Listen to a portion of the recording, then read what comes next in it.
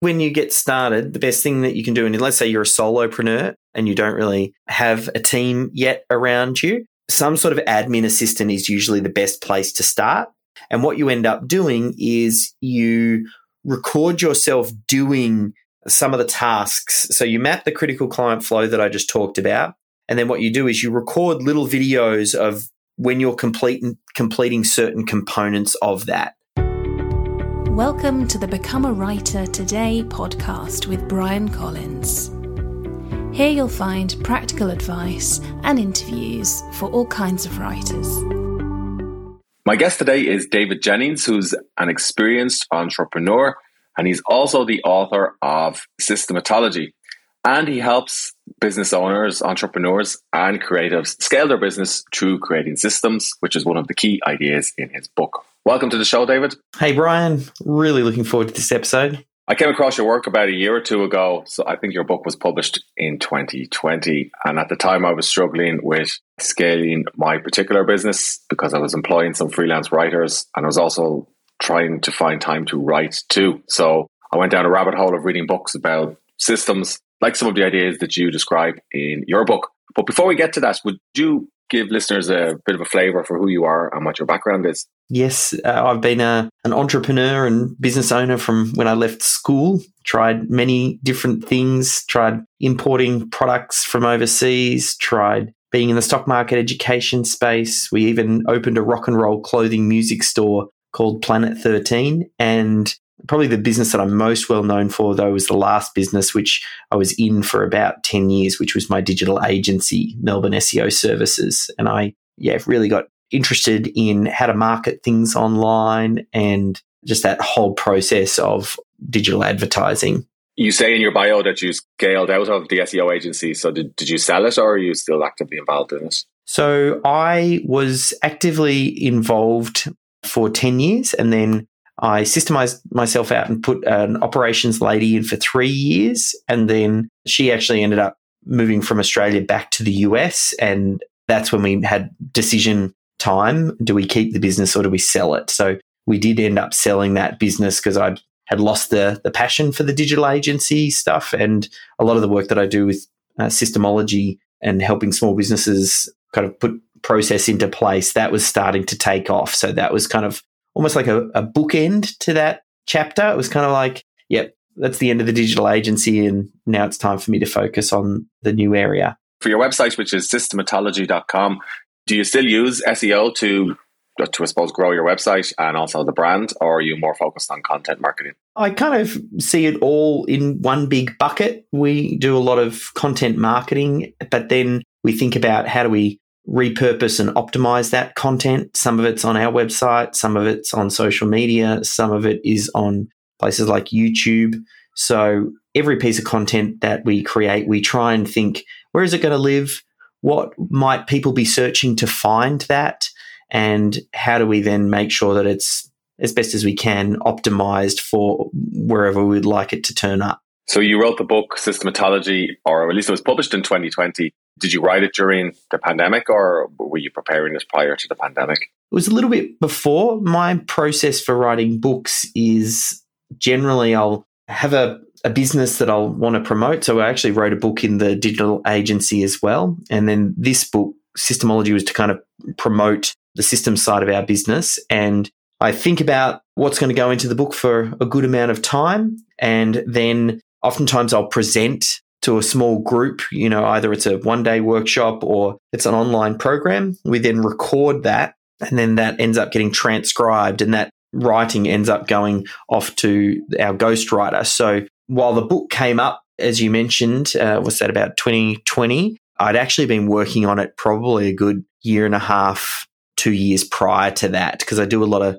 thinking and then the presenting, and then I actually find writing books quite slow and tedious and painful. They're really worth it, but they're a lot of hard work. So I had been working on it for some time. When you were working on the idea for the book by coaching your clients and I suppose the seminars that you described, did it take you long to come up with the 7 components of the system, which I'll ask you about in a moment? Yeah.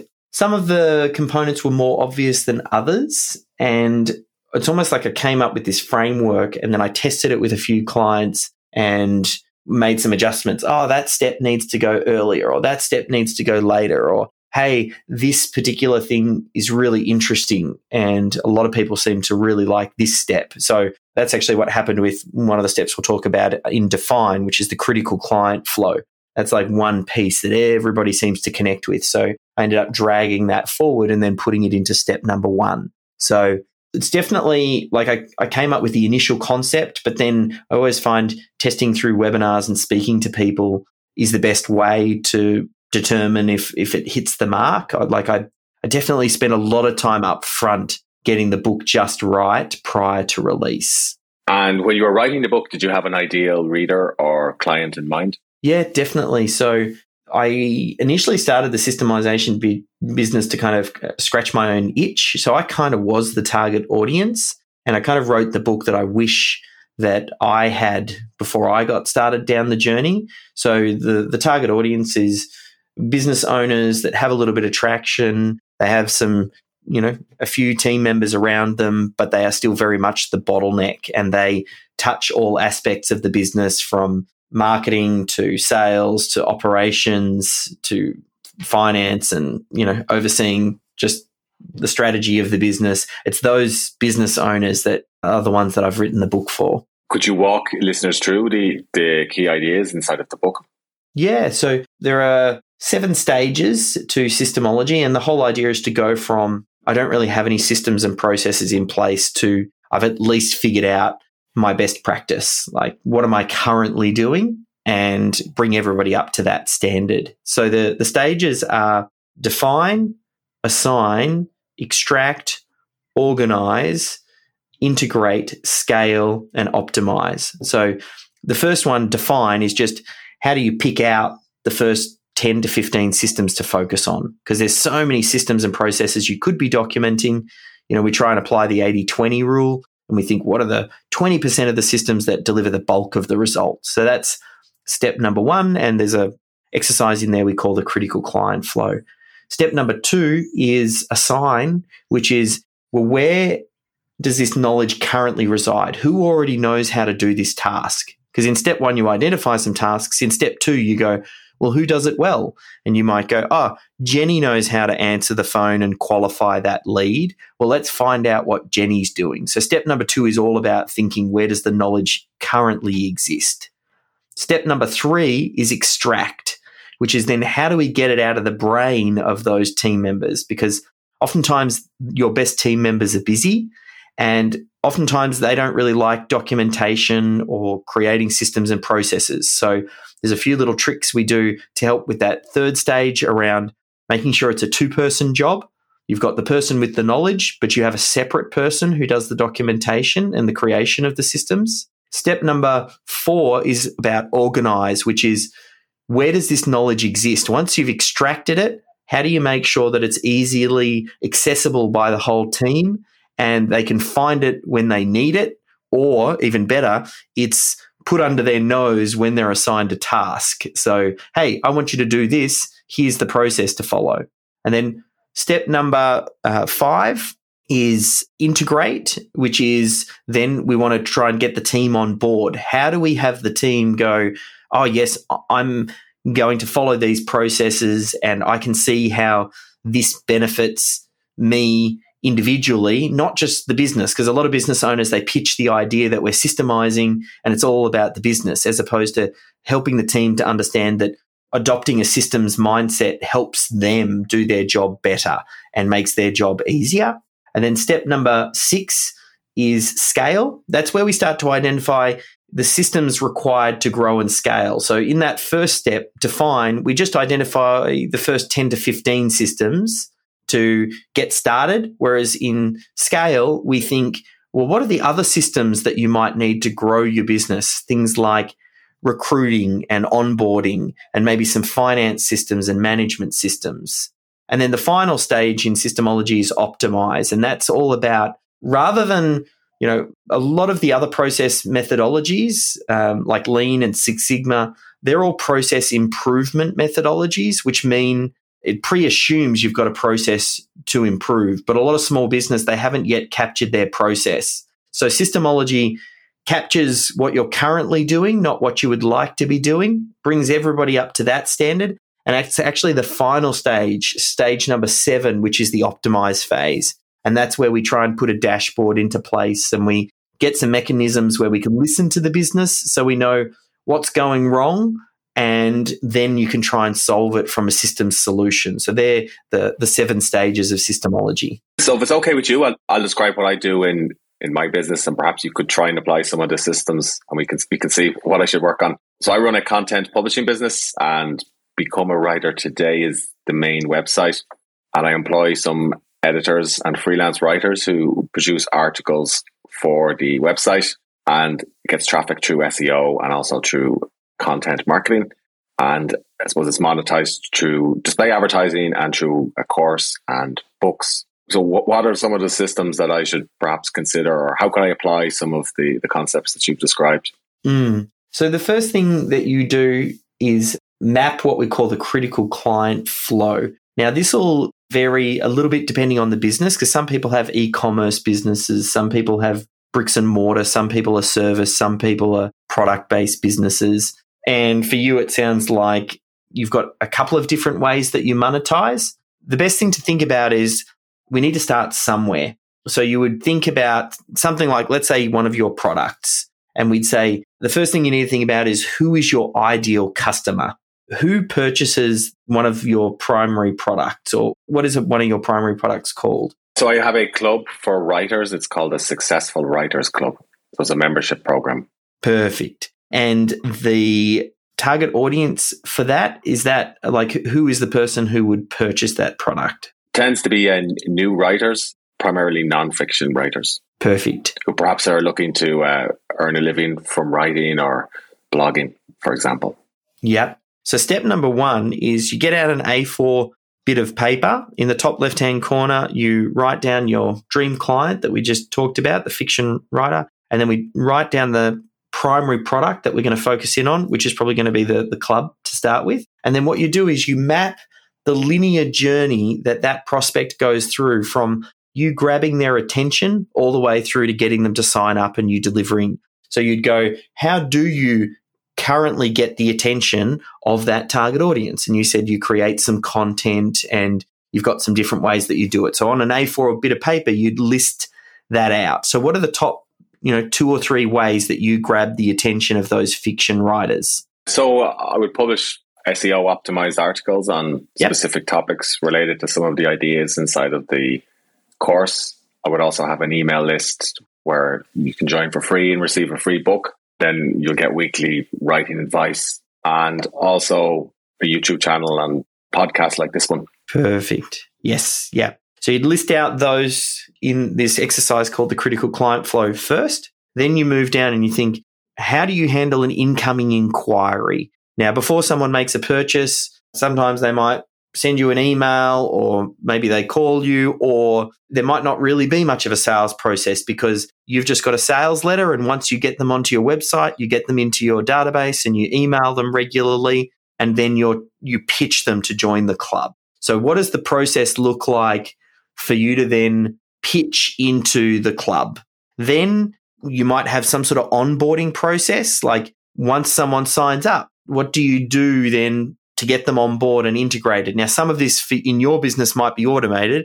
Different businesses are different. Sometimes this might be, they have to manually set them up in some sort of project management platform and they start ticking off some of the tasks. But for your business, some of this will be handled by your marketing automation. And then what do you do to ensure they stick around? So you basically map this out first, and then you ask the question, where is the bottleneck as far as if you got 10 times as many customers tomorrow, what breaks first? And you look at your critical client flow and you might say, Dave, I've got most of the automation handled on the back end.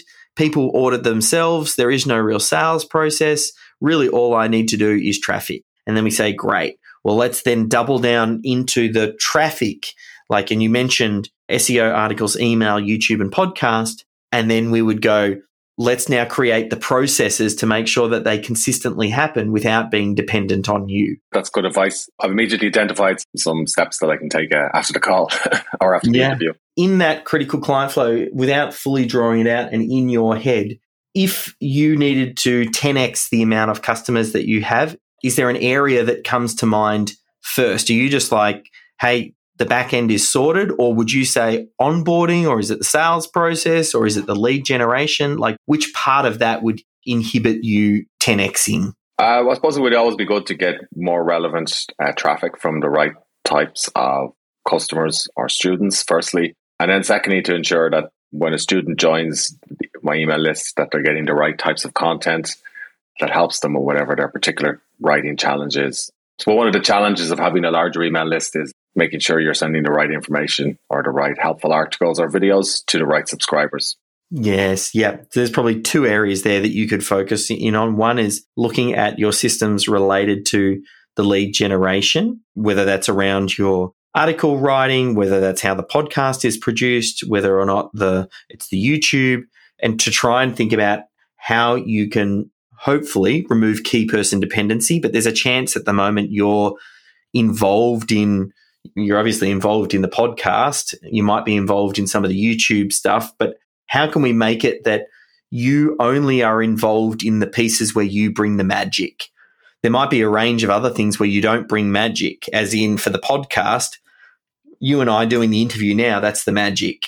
The editing it afterwards, the uploading it, the getting the audio right, prepping it to get emailed to the database. Like, there's a whole bunch of things that happen around the magic that you'd want to systemize that. And then similarly, another area of focus for you based on what you said might have to do with effectively the onboarding, or once someone comes into your world, reviewing how do you then organize and sort someone so that you can better target the right message or the right content to the right person at the right time. So again, your business is probably a little bit different because it's an info business. Yeah. But everybody's business is a little bit different. So it's just a matter of figuring out where the bottlenecks are in your existing business. I feel like one of the challenges that I could have, or perhaps the listener could have, if they have, let's say, a new content publishing business, or they're running a niche website or a blog, is it's quite difficult to outsource all of those roles. So, for example, a podcast editor and somebody to manage the email list and onboarding. How does somebody get started? Like, how would I get started if I didn't have much of a budget?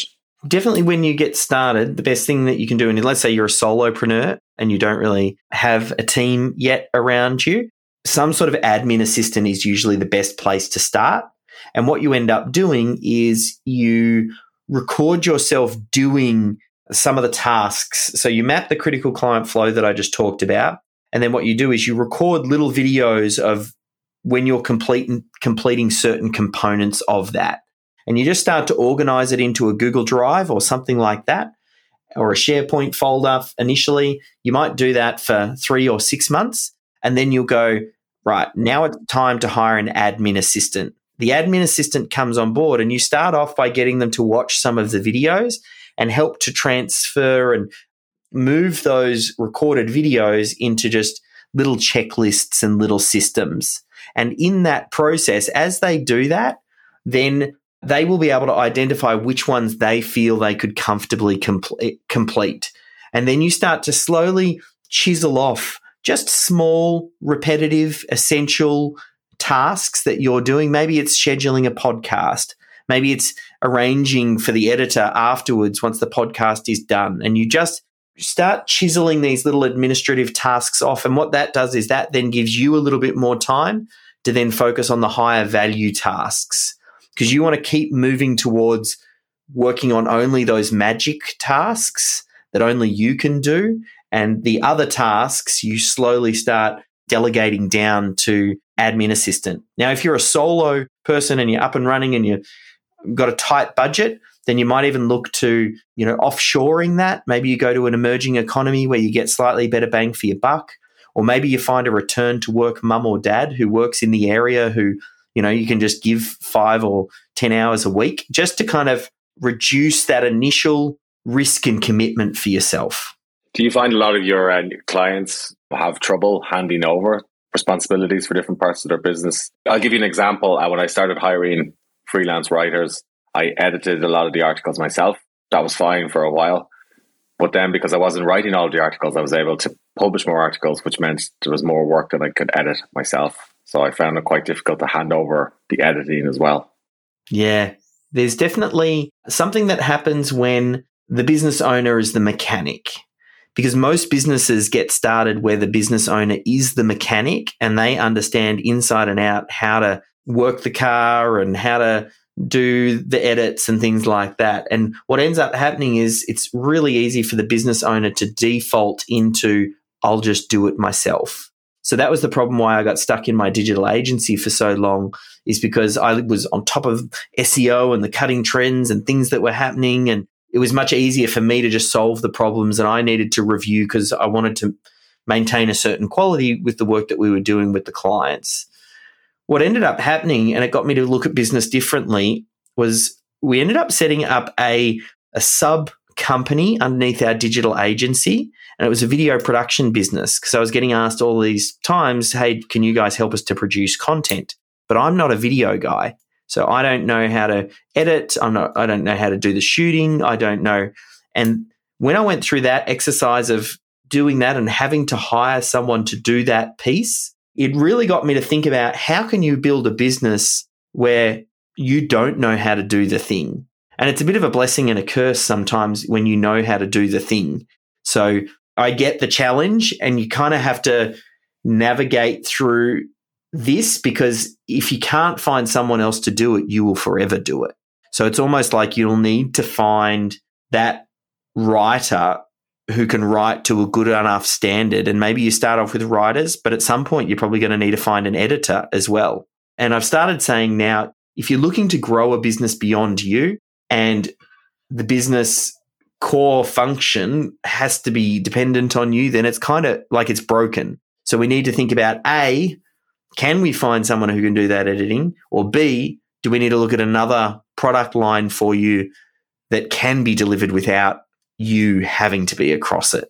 Speaking of product lines, your business has some software which uses the systems inside of the book. So I'm presuming you're not a software developer, that you outsource the development of the System Hub. Yes. So we found a development crane, a company in Ukraine, in Eastern Europe. It was before everything that went down in Ukraine, but we've still managed to navigate through that with them quite well. But yes, I'm not a software guy, and I just really explained to them the problem that I was looking to solve. And then we've worked with them over a number of years to develop the software. And now we've kind of got some team members on staff who kind of understand it quite intimately. And then we still work with the original coders as well. So what do you decide to focus on then, David, like as your kind of most important activity in the business?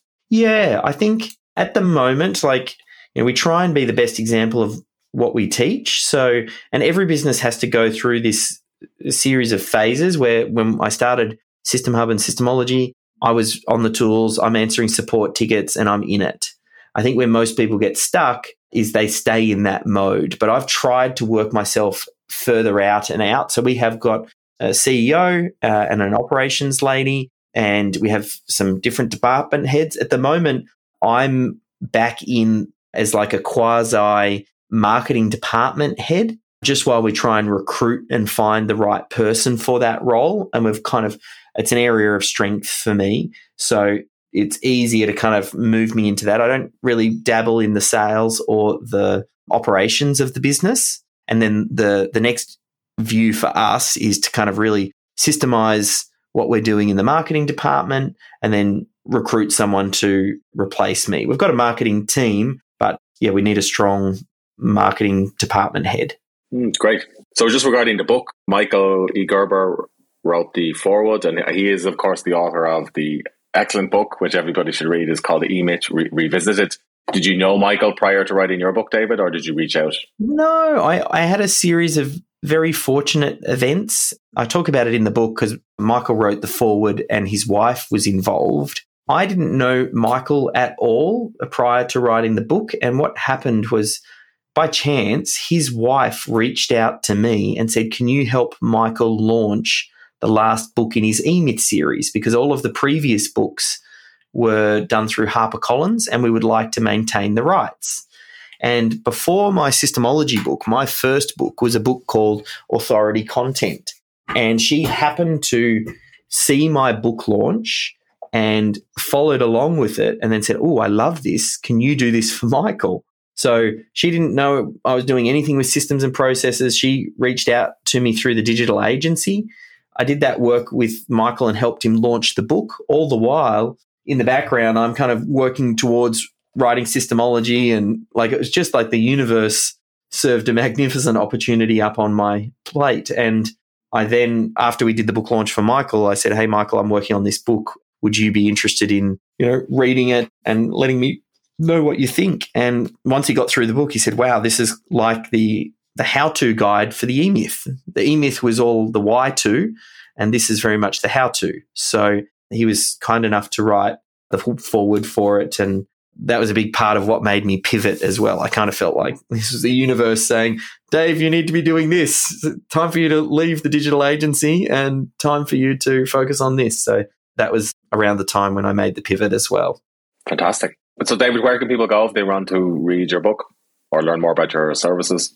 Look, best place is always Amazon. And if you're listening to this, you might be an audio person. So through the Amazon, you can get to Audible. So there is the audio book. Michael Gerber actually reads the foreword himself, and his wife makes a cameo. So just Systemology, if you search that on Amazon, or go to systemology.com. There's links to my YouTube channel, links to all extra resources if you need a little bit of an extra hand. I'll be sure to include the links in the show notes. But thanks for your time, David. Yeah, pleasure. Thank you, Brian. I hope you enjoyed this week's episode. If you did, please consider leaving a short review on the iTunes store or sharing the show on Spotify, Stitcher, or wherever you're listening. More reviews, more ratings, and more shares will help more people find the Become a Writer Today podcast. And did you know for just a couple of dollars a month, you could become a Patreon for the show? Visit patreon.com/Become a Writer Today, or look for the support button in the show notes. Your support will help me record, produce, and publish more episodes each month. And if you become a Patreon, I'll give you my writing books, discounts on writing software, and on my writing courses.